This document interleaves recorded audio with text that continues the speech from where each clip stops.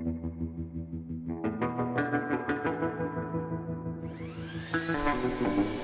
listening to the Stream Grace Network. Welcome, everybody, to Inside the Man Box. I am Rick Fry, and I have a special guest today named Keith Gordon, pastor of the church in Crescent, Oklahoma. What's the name of the church? It's an original name, Rick. We call it First Christian Church. As opposed to second or third? Exactly, yeah. We claimed our spot early there after the land run. Awesome. But before we start talking to Keith, I want to do some business. One, Inside the Man Box is brought to you by Oneness Ministries, a grace-based, hope-filled, spirit-led counseling and life coaching ministry. You can find out more about us at oneness-ministries.org. O-R-G, not A-R-G.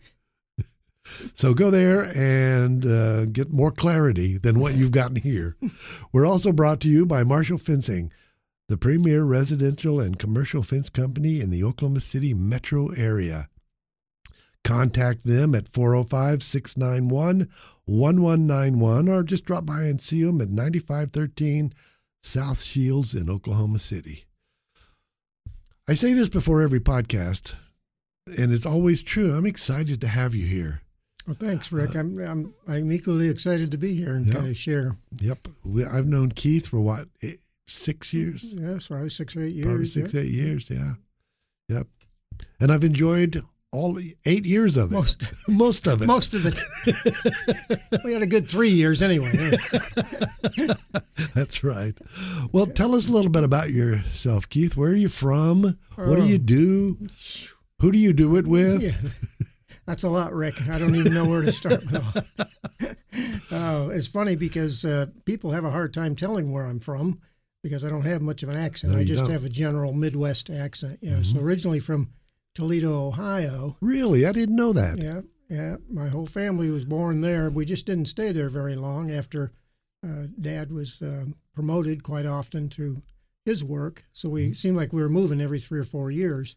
So we went from Ohio to Illinois, to Tennessee, to Minnesota, to Buffalo, New York, and ultimately to Oklahoma City. So my accent just got kind of a mixture of all of that Midwest stuff. So yeah, but so my growing up years were 3 or 4 here and there. And yeah. So how old were you when you came to Oklahoma City? Oh, I think I was in my early 20s, 22 or 3 maybe.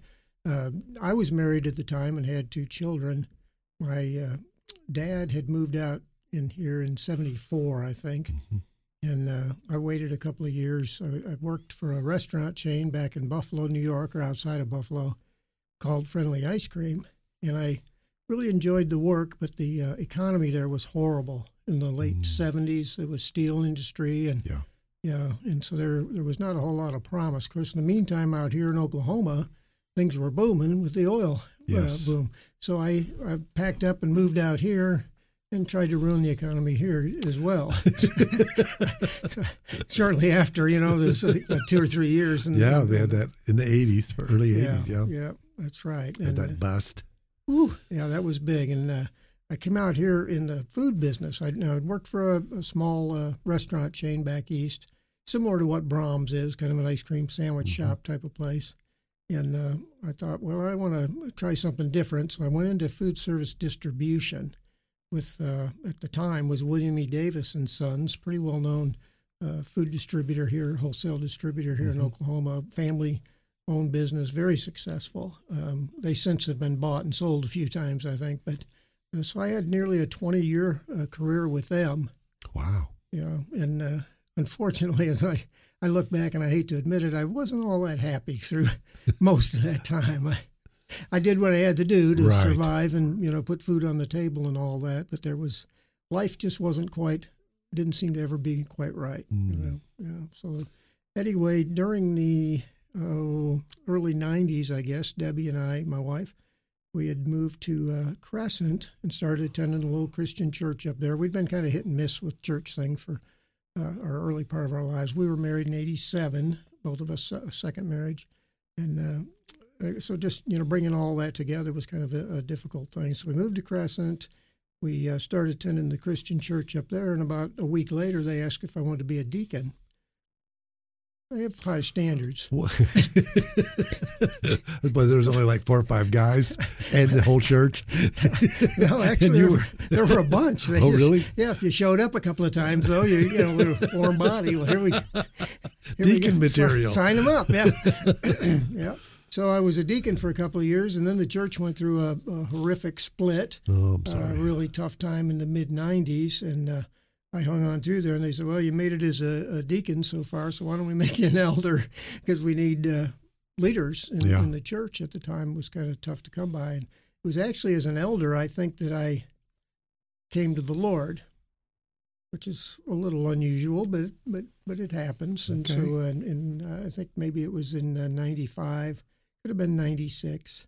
The realization came to me. I'd been raised in the Episcopal Church, and went through all of their stuff, originally. But there was just there was not a relationship between myself and God, so to speak.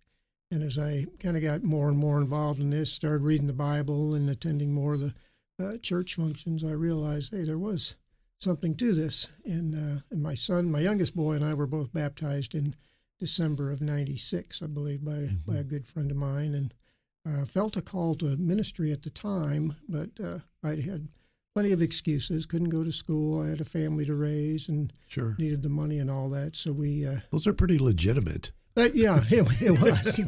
Yeah. It's not like you were making up stuff. No, that's right. So I hear you, Lord. And I don't know that it was time yet anyway. Right. Right. Yeah. Right.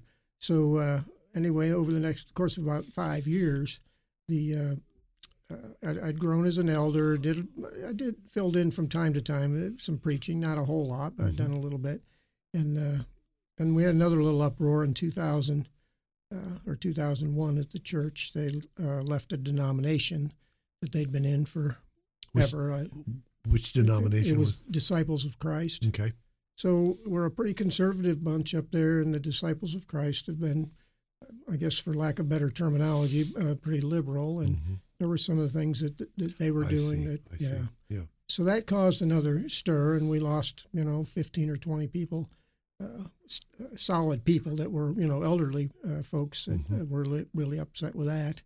And then I'm not sure what happened.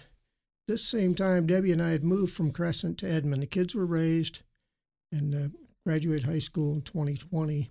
We moved back to Edmond, and I was working secular job, and so was Debbie, and we were happy as we could be there in Edmond. And the church called me. We moved in September, and they called in November and said, hey, could you come fill in and preach for us this Sunday? Our preacher's left. So, Wow. So up I went, and then they said, well, we don't have any plans for next week. Could you come back next week? And okay. And so we started making the trek from Edmond to Crescent. And then finally the president of the elders said, well, if you don't mind, just keep coming until we tell you not to. And then somewhere in that time frame, the next year or so, the call of God was clear on my heart for the ministry, and they hired me in a part-time position initially, and things were pretty tough financially, so we rode that out for a couple of years, and then they were able to ultimately hire me full-time, and I was able to quit all my side jobs. Okay, so you were still in the food industries at this? No, I'm sorry. I had left the food industry in, I think, 98, did a stint in the computer business for a while there. But were you in sales? Yeah. Sales and customer service Okay. kind of thing, yeah. So that's applicable to being a preacher. Oh, yeah. You got to learn to walk on eggshells, right? Yeah. Well, and then just the call of God on my life. I mean, there was never anything I've been more certain about in my life than that call. Mm-hmm. Things were, again, now Debbie and I were really happy. Life was good. The kids were out of the house, hallelujah. We both had really good jobs and had everything we wanted, as far as material things. But there was a huge hole there somewhere. And one morning, I just remember I was toward the end of October in 2001, maybe 2002. And I just was in my office. Debbie'd gone to work. I was in my office at home, and I was crying out to the Lord. I said, "Man, this is tough. I can't find a job anywhere else. I wasn't happy where I was there." And anyway, I guess it was a prayer of sorts, but I was in tears through this prayer. Mm-hmm. And just as you and I are having this conversation, the Lord said, "Go get your Bible out of your briefcase and read Psalm," I think it was 138. I don't have my notes here, but Sure.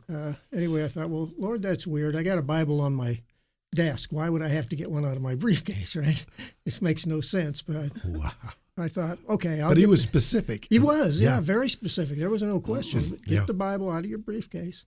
And so I did. But in the meantime, as I'm getting it, I'm thinking, I don't know if there's 138 Psalms. And if there's not, then I better look at another avenue. Actually, I didn't say it quite that easily. I said, "God, you and I are through," is kind of what yeah. So he was scared, of course. Worried. Right. He was worried he was going to lose me. So. He quickly added a 138 to it. Yeah. Next thing you know, there we go. Yeah. So I opened it up, and yeah, sure enough, there was 138 Psalms, and I read the Psalm, and again, this is 20 years ago now, so I didn't bring notes on that to remember exactly everything, but there was something very clear in that Psalm. But what was interesting was in the sidebar, it referred back to another Psalm, just a comment in there, Psalm 71 or 78, I don't remember which one now. And in that Psalm, it was something about something to the effect of, I'm going to tell the next generation about you, even though I have no idea of the depths of understanding, that kind of thing. And I thought, Wow. oh, yeah, this is powerful stuff. Yeah. And again, in tears and everything, but it was just so clear from where he directed me in that Bible and the stuff in the Bible. It was a nearly inspired version, which had nothing to do with, just it didn't matter what version it was, right? But so what I did find out was the Bible that was on my desk did not have the reference to the Psalm 71 or 78. Isn't that amazing? Yeah. It's amazing. So it was clear that why I had to get that Bible out from under my desk. And, oh, man, you talk about tears. Okay, so I know this is where he's called me to, and I called my wife and said, I'm going to quit my job, and we're just going to see what happens up there at the church at Crescent. And the funny thing is, the next week, they had a guy in to preach to see if, they want to call him to lead the church. I thought, oh, my gosh. So, but never really worried about it, I don't guess. He didn't work out, and the rest, I guess, is kind of history for me. But yeah. And how long have you been in that? So since the end of 01, November-ish of 01, I was filling in as preacher. Yeah, almost 20 years. Yeah. Wow. And I did learn that there's 138 Psalms. That was good.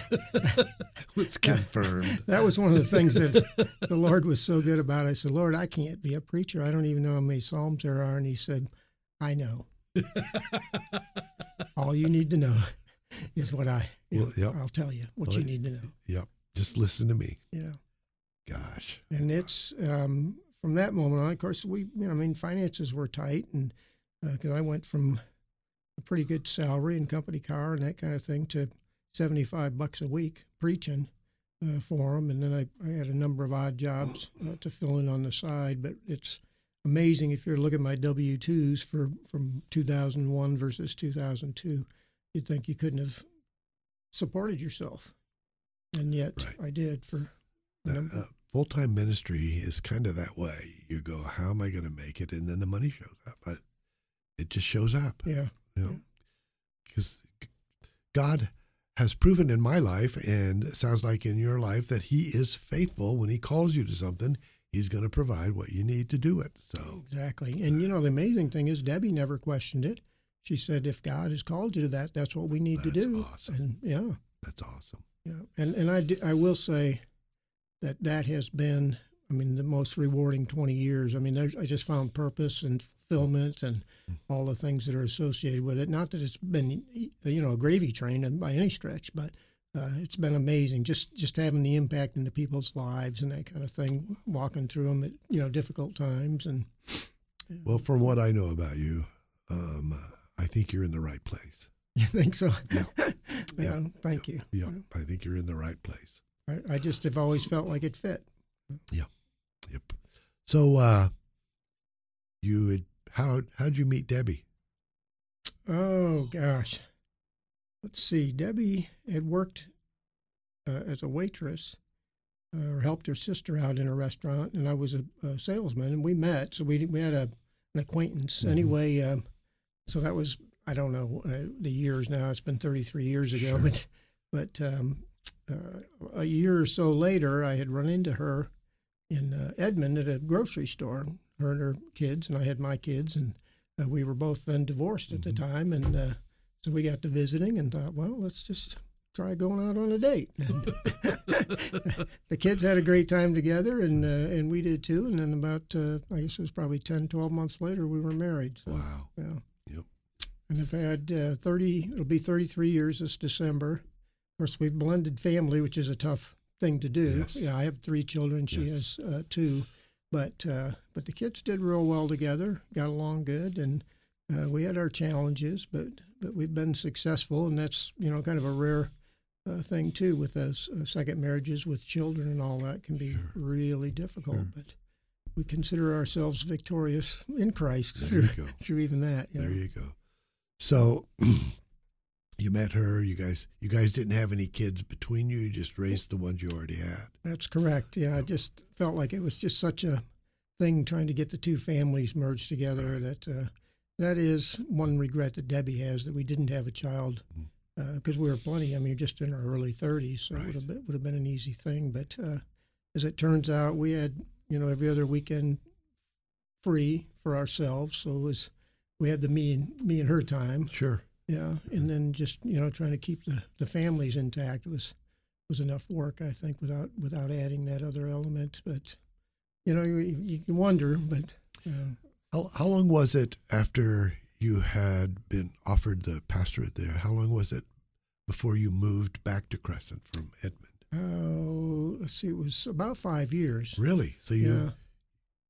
Yeah, we stayed in Edmond, in our home in Edmond there, which was kind of Debbie's dream home, and I hated to pull her out of that because she'd waited all her life for this beautiful home that we had there, and so we did commute it was 2006, I believe, when we finally and came to the realization that it wouldn't matter if we were in the city, but being in a rural small town community, we felt like it was important for the pastor to be there, Right. and available. So, And they agreed with that. Did they provide you with a place, or did you?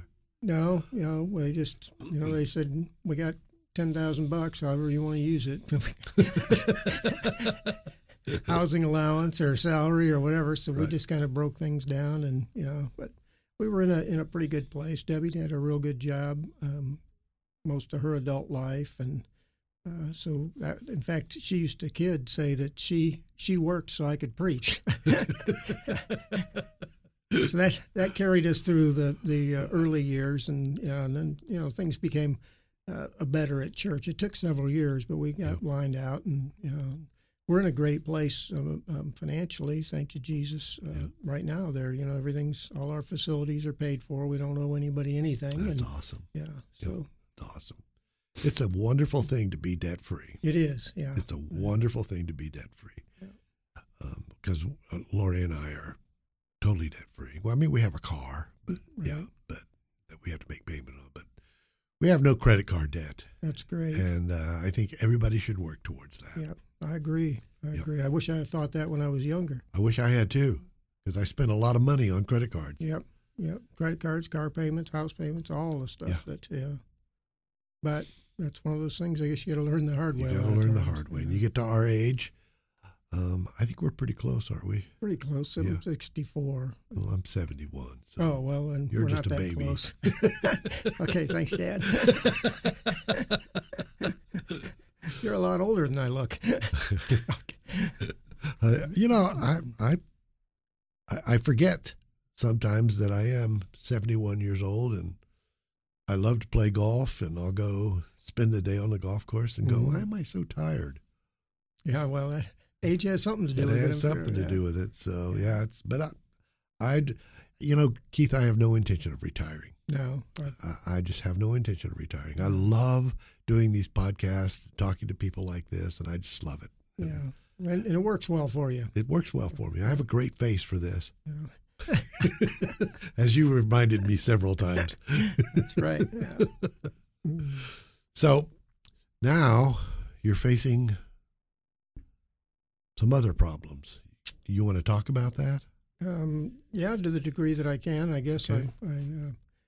So in, let me think back here, early 2019, maybe even late 2018, Debbie and I thought that we wanted to build our forever home to finish out life with. And there were a number of things that we liked, components that we liked about different houses, but the house that we lived in was built in 78, so it had been around quite a while. Yeah. We'd remodeled and done stuff like that, but we had 4 acres, and that was quite a bit to try to stay up with. And anyway, we just thought it'd be a good idea, so we found a fellow at church, a good friend at church, who had a couple of lots available, so we were able to secure those lots then in January or February of 2019, and we began cleaning things up, cutting weeds and trees, and I was having a blast because I like the physical stuff. And then about, I guess, maybe April of 2019, one night I was sitting on the couch, and I thought, man, my back hurts. And then I go to bed, my back hurt, and I thought initially it was probably just that I'd been overdoing it with the weed cutting and all of that, but it still didn't feel muscular like you would have thought that it would. And anyway, that had continued for a few weeks, and then my stomach started hurting. And man, that was painful. So in June, I went to the doctor, talked about the back issue and the stomach issue, and he had some MRIs done and found that I had degenerative disc disease and a couple of discs in my back, and felt like that was probably the reason for the back pain. Right. Then, of course, they immediately assume you have GERD or acid reflux or something, I guess is what the symptoms of my stomach ailment were. So he asked me to try eating some different foods and see if that made any difference, and they put me on some medications. Well, nothing helped. I mean, my stomach hurt. I couldn't eat half the time. And anyway, then they went through the gamut of tests, and they started, I think, with the gallbladder probably, and then I go to see a GI doc to have the scopes done, and something happened with the first GI doc I wasn't too happy with, so we found another one, and he was pretty good. I mean, he was able to move things through much quicker. Got in to see him a week later. I had the scopes done; those were both negative, and he said, "Man, we're kind of at a point where we don't know what to do next." And then we talked about doing a CT scan. Yeah. And he said, yeah, that would probably make sense that we go ahead and do that. So they did the CT scan late September, 1st of October. And on October 8th, which happened to be my 63rd birthday, Debbie and I were pulling into Brahms, and my phone rang, and it was a doctor. And he said, I hate to do this on the phone. He said, your wife there? I said, yeah, she's here. He said, well, put me on speakerphone. And he said, I got the results back from your CT scan. He said, you have a mass on your pancreas, on the tail side of your pancreas, which wouldn't have shown up in the MRI and was difficult for him to find anyway. And there's just not an easy way to do it. But here we'd gone, 6 months with this thing growing. But he kicked things into gear. The next week we had a biopsy to confirm it. The next week we were in the oncologist's office. And the next week we started infusions, had the port put in and started infusions. So November, December, January, February, and March of 2019 into 2020 was all time on chemo during that time, and that was a rough ride. Early on, it wasn't too bad. It was like nothing had changed. But then after a couple of treatments, things started to get kind of ugly and knock me down, fatigue me. So I'd been very healthy and active prior to this. I ran 3 miles a day, 2 or 3 days a week, and I was in really good shape. But now that pretty well knocked me for a loop. As you can see today, I've lost close to 60 pounds. through all this. And part of that was the chemo, but part of it's just the disease itself and other complications, I think, from medicines that I just don't have much of an appetite. And we work hard to try to make that right. But so originally my idea was we're just going to push through this and keep on keeping on. Right. And we did great. I mean, for 6 or 8 months. And then I realized that I'm working in this office. I've got essentially a death sentence that, initially they figure with stage 4 pancreatic cancer, it's about a 3 to 6 month prognosis. So, but we cleared the 6-month hurdle and felt pretty good about that and was in a pretty good place then. And then, and so in April, I think the CT scan had indicated that things were stable and the infusions, the chemo had shrunk the tumor some. So, but things were in check. So we went for several months there where things were good from April until September, I guess, of this year. And a recent CT scan, August or September, showed that their activity had returned and started to increase. So the tumor had grown about 10%. And I could tell because the back pain, the stomach pain were kind of back, similar to, not as bad, fortunately. But so the tumor has itself kind of wrapped around a nerve bundle. And as it has tightened on that, that's what causes the pain. Yeah. So if we can shrink it, then it pulls away from that, and then I'm a little more comfortable. So my plan was to push through and continue to work, and I realized that this isn't going to work because chances are I won't be here in 2 or 3 years. I mean, I hope I am, but the reality is I probably won't. And why would I spend 60 hours a week working when I should be, my retirement years, so to speak, with family? And so we made the decision. Plus, just physically, it's gotten much more difficult. I don't know if I shared with you, but in September, I was diagnosed with idiopathic pulmonary fibrosis, which is a lung disease that's also a terminal disease. No, you hadn't told me that. Surprise!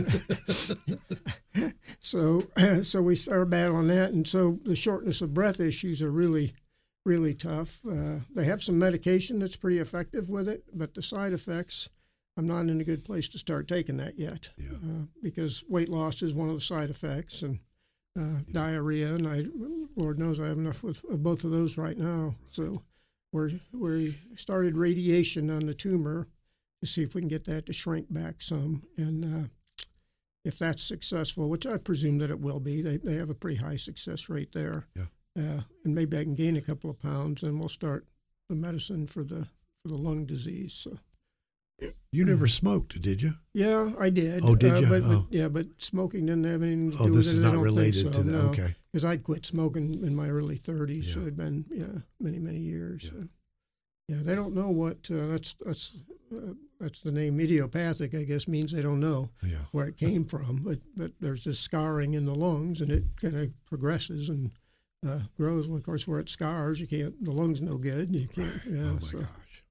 And I'm wondering. I mean, I had it before the cancer started because they saw that in the original CT scan. They saw the scarring in there, and the doctor had asked me if I'd ever been exposed to some chemicals or something like that. We could never narrow down anything specific that would have caused that. But I wonder if because I was running, I was probably keeping my lungs strong and able to, to some degree, maybe fight off some of the progression of that. Yeah. But I've been pretty much a couch potato for the last year, and so I got to get busy again. That's the bottom line. Yeah. At what? What do you want to get busy at? Right. Exercise. Yeah. So I stepped down from to a part-time role right now as we try to find a pastor, and I'm just working very, very part-time, working on getting a disability. I started early retirement from Social Security, but so we got a few things we're working on there at this time, and I expect that I will have a role at church as long as I can. Mm-hmm. Of course, it'll be just pretty well diminished, but I love the church. That's been the only church I've been at, that served in 20 years. And I'm looking forward to a new guy coming along, maybe being able to help him get established and up and running. So there's some good things to look forward to there. Likewise, spending time with my family. Sure. Gosh, it's hard to come up with follow-up questions.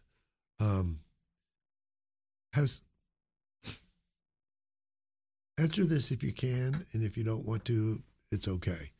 How has God spoken to you during all of this? Well, originally, and this is really the thing I think that's kept Debbie and I going, both of us. Originally, after we'd found out, just right after we had had our diagnosis, it wasn't a matter of, why me. That's really never been an issue. But God said, Keith, this is my battle.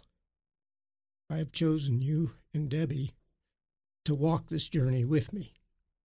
So you don't worry about, what the outcome's going to be.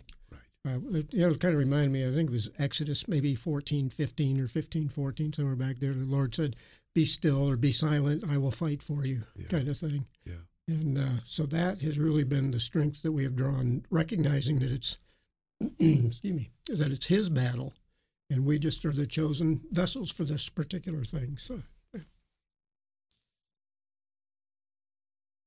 So Debbie's held up pretty well with this. Yeah, she's been remarkable. I don't think I could be where I am today without her. But one of the things that's shown itself through this time is the amazing, and I mean amazing, love that she has for me. Believe me, there's things that she has to go through that I wouldn't do. And I wonder how she's able to have the strength to do it. We have our moments, we just kind of hold each other and cry for periods of time. But she said, "Don't you dare leave me." So as long as I get up in the morning, we'll go through another day. Yeah. So yeah, she has been. In fact, she probably takes care of me to the degree that there's things that I need to be doing for myself that she wants to do because she loves me. So that's been. I never doubted her love for me, but you just typically you don't get tested, if you will, to that degree. And, yeah, to see how she's rallied, I could see easily where that would cause people, especially, she's still a young lady and in good health, that it would cause people to say, I can't do this, I can't, But that's not even a question with her. That's right. She's doing it. Yeah, absolutely. And she wouldn't have any other way. Right. How about your kids? How has this impacted them and the relationships? Yeah. So that's another good one, good question. Of course, being divorced, there's always been some strenuous situations there with the kids growing up and that. And I realized also through this that my kids really do love me too. So although I may have questioned it prior to, but as soon as they got word, they rallied.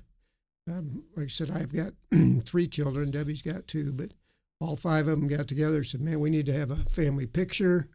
And so that was one of the first things that they did was come up, and that's least of importance. But I think it was to say that what, here's where we are. We don't know if we're going to have 3 months from now or as we come up on Christmas time. So that was one of the things that they arranged. But every one of them has gone out of their way to do whatever they can do in fact, they get frustrated because we don't have much for them to do. They want to be able to help. And so through this, I have seen a strengthening of the relationship between myself and the kids. Yeah. And I just, my kids would call. Well, at first it was nearly every day, "How's it going, Dad?" And just checking in. And of course, as you get used to things, you kind of get back to your lifestyle. So They call a couple of times a week now still just to check in. My daughter's pretty good about coming up every couple of weeks and bringing her boys. And that's all. Where do they live? two of the kids live in Crescent or in the Crescent area. Oh, okay. Yeah, my youngest boy lives in Mustang, and he's been up. Man, he was a lifesaver, if you will. He put together our furniture that we moved into our new home finally in April of 2020. He put together furniture for us and did a lot of stuff around the house. But all of them have pitched in there, cutting grass or whatever they need to do to make things a little bit easier on us. So he lives in Mustang. My daughter lives in Edmond, and my oldest boy lives in Kansas City. In fact, he made the trip down, I think, 3 or 4 weekends in a row initially, and then was here for Thanksgiving and Christmas and that. And of course, with COVID, that pretty well stopped their traveling. But they were here. I think in September, he and his wife and their little boy were here to visit us. So that was cool. That's cool. That is cool. Yeah, but it's amazing. I had no idea that the kids would rally like they have to be able to do, whether it's going to grocery shopping or clean the house or they'd come visit me during the infusions when that was possible, and so it's really been good, and so we're much closer, and I'm thankful that we've had this time. I would never say I was happy that I had to go through this or thankful that God allowed this, but I see so many highlights of things and how God has worked through that to show His love to me that I never knew. Yeah, the community, the church, just amazing. They had a fundraiser for us and which helped medically. I mean, that allowed us to get over the hump as we get waiting on reimbursements and that. That was amazing. We had guys come out to the house, and we had a pile of trees you won't believe from when the land was cleared. Some guys came out, volunteered time, cleaned all that up. It took them about 10 hours with heavy equipment. Wow. And it's God bless them. The day we moved in, Yeah. I couldn't do anything. 10, 12 guys, again from church mostly, showed up. There they are, loading their trucks and bringing the stuff. And yeah, we didn't. I hate it, again, because I've been so active. It was hard for me to sit on the sidelines and watch people do it. But they're like bulls. They come in, get her done, and we're not going to let you, we're not going to let this set you back. So we were so grateful. So through, all the treatments and all that, we're building our house. And, we finally got that done and moved in April, as I said. And so we've been there, 7 months now, and that's worked out great, but we couldn't have done it without the church and the community and the family. Right. So you said that you're still doing part-time stuff around the church. What kind of stuff do you get to do? Yeah, so it's right now I've been preaching still on Sunday, so that's the biggest issue. I had a vision plan, if you will, I guess, of when I got to be in my later 60s, that I wanted to hire a younger associate. Sure. Spend 3, 4, 5 years grooming them and getting them ready, and then be able to just transition out, minimizing the impact of my departure. Now, it has nothing to do with me. It has to do with stability, and people are used to the security of, things are the way they're supposed to be. Keith's here, and everything's right. Yeah. So, but anyway, that didn't happen. So right now, I just felt like it was important that I try to at least be there on Sunday mornings to continue to keep, let them know we got things together and things are good. I'm not going anywhere until the Lord calls me home. And because after 20 years, you develop quite a relationship with your folks. Obviously, by the way they came and did all that stuff for you. Yeah. So you have quite a testimony. Yeah. And again, I just, I'm not a stranger to doing things to helping people. We've, a couple of guys and I, over the years, have trimmed trees, cleaned yards, cut grass, done things in the community. It's been difficult to have that role change. Yes. For me to have to receive that help, but I think through that I have seen God's love for me at a deeper level than I ever had before. Wow. So it's Him displaying this love through His people. Yeah. Yeah. That's awesome. That is awesome. Gosh.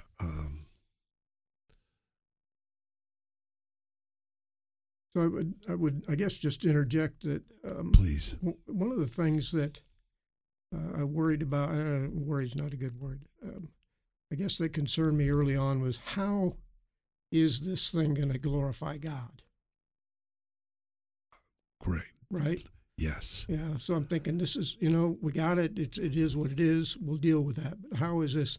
What has He got for me in this? What is He looking for? Yeah.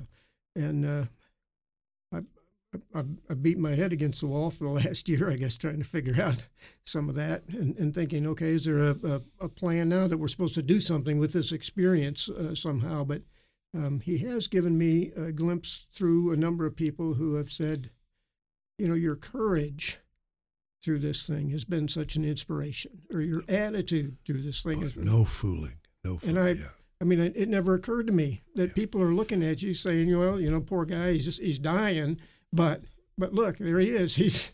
A lady told me, she said, when you walk through the door of our store, I just light up, because you, to me, are an example of hope. Yeah. And it's that way here at Oneness. When you come up, we marvel at the fact that I just wonder if I would be the type of guy who would just isolate.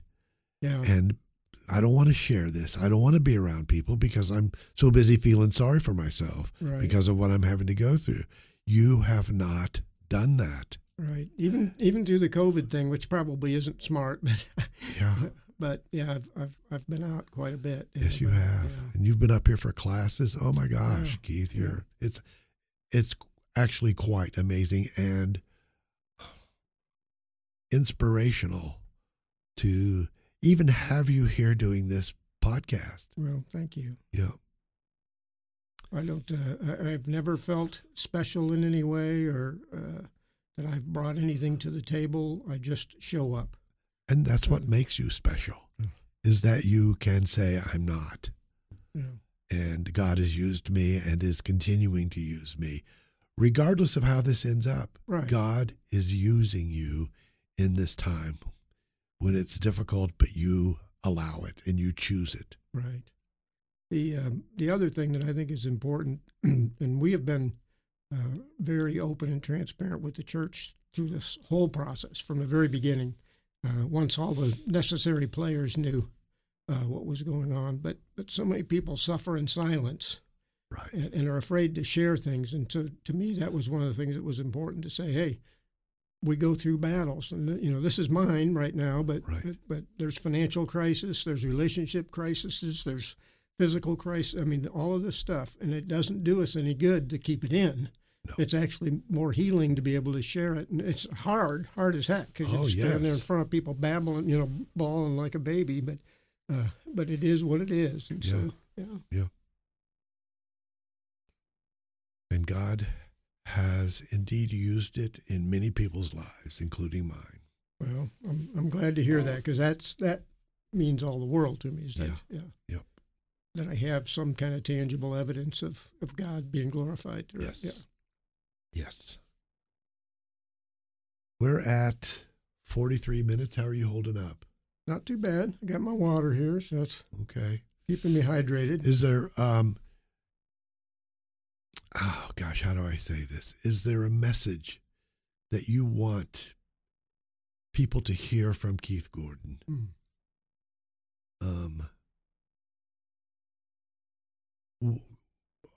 What we hope for is that you get through it on the other side, and we can look back at this and go, that was timely.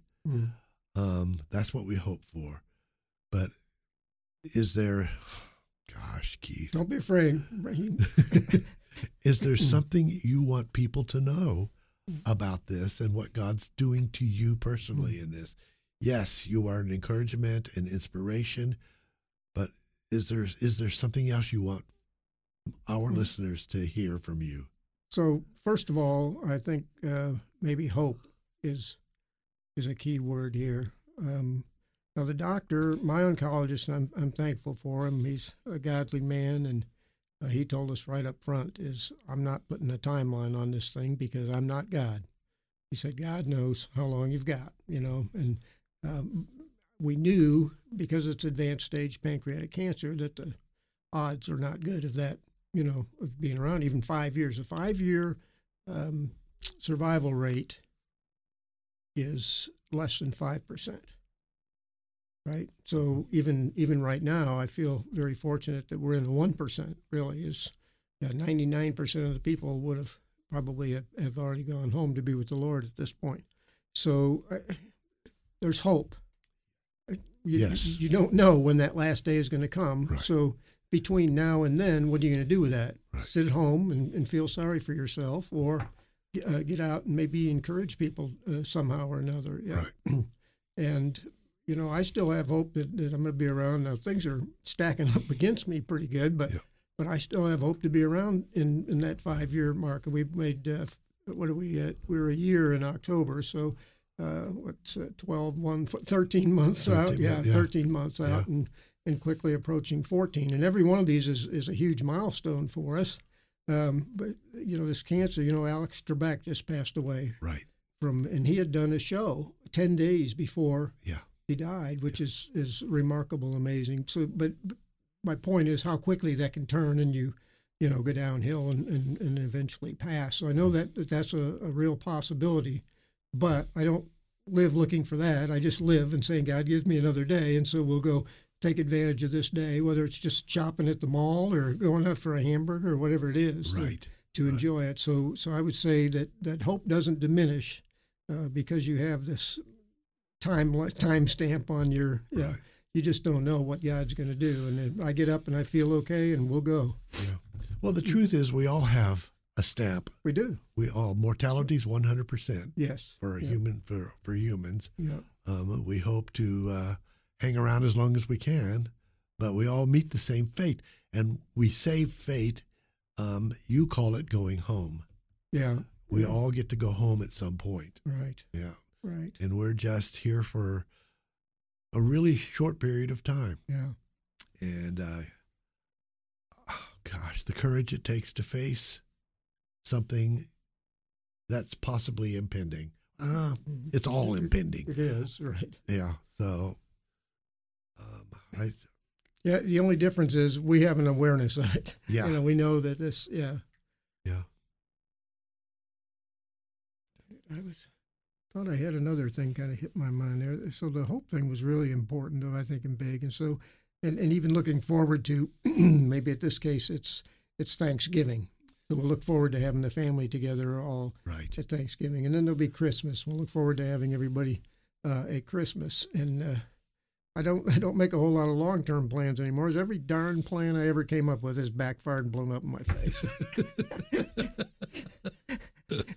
So I just figure, God, you just take this thing and do what you will with it. Yeah, because my plan was to work into my earlier mid-70s. Sure. and transition out, and that's that's not going to be a reality, and that's all right. We'll do what we have to do with it in the meantime. I'm just thankful for the family and friends that I've had, and I know He's got some more ministry stuff for me to do. Absolutely. Well, I think one of the messages that I'm hearing from you to people who are hearing this, enjoy what you have. Absolutely. Enjoy your family. Enjoy the time with your family. Enjoy what you get to do as you experience your career. Make every minute count. Yeah. Because you don't know how many you have. Well, that's right. Well put, Rick. Yeah.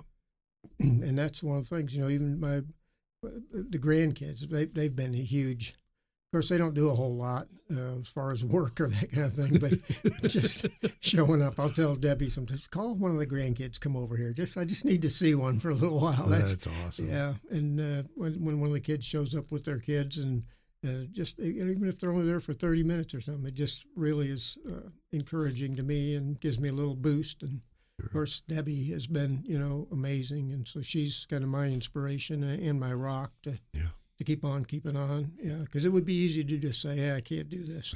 I give up." Yeah. How old are the grandkids? Well, they go from 21 years old down to almost 4.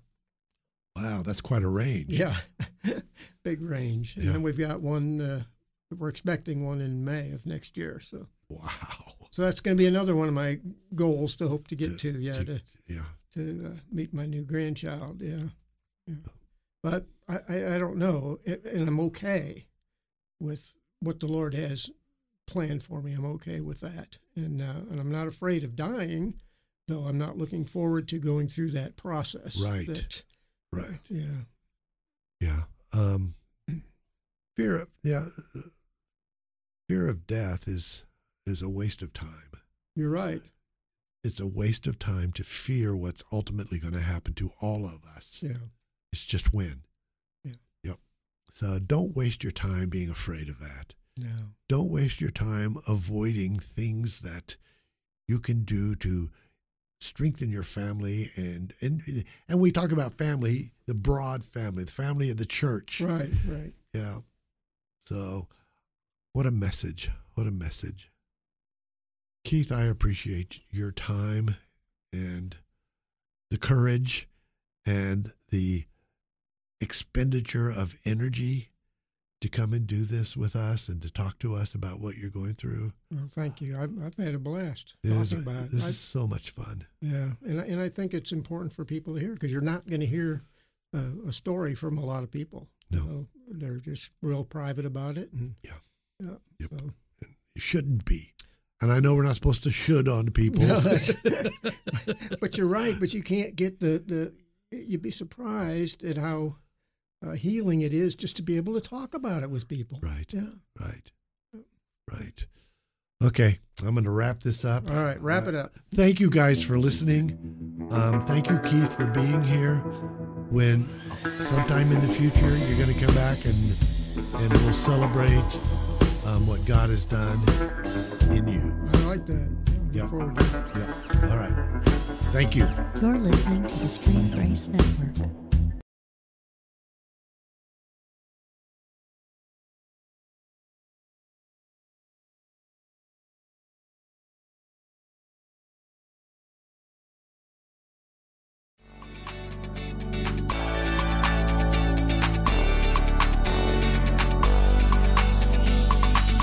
In a not-so-stable world, it is crucial to amplify the right message.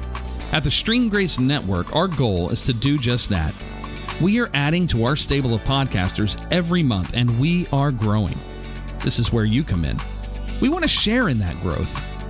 If you are a small business owner looking to grow your business, we'd love it if you'd consider allowing one of our podcasters to endorse you, your products, or services. The best part is that endorsement will never stop running in any episode it is a part of, ever. This is a unique and rare benefit in digital advertising. We want everything we do to be uplifting and to encourage positive growth, and we'd love to partner with you. For more information, visit us online at streamgrace.com or email us at support@streamgrace.com. God bless.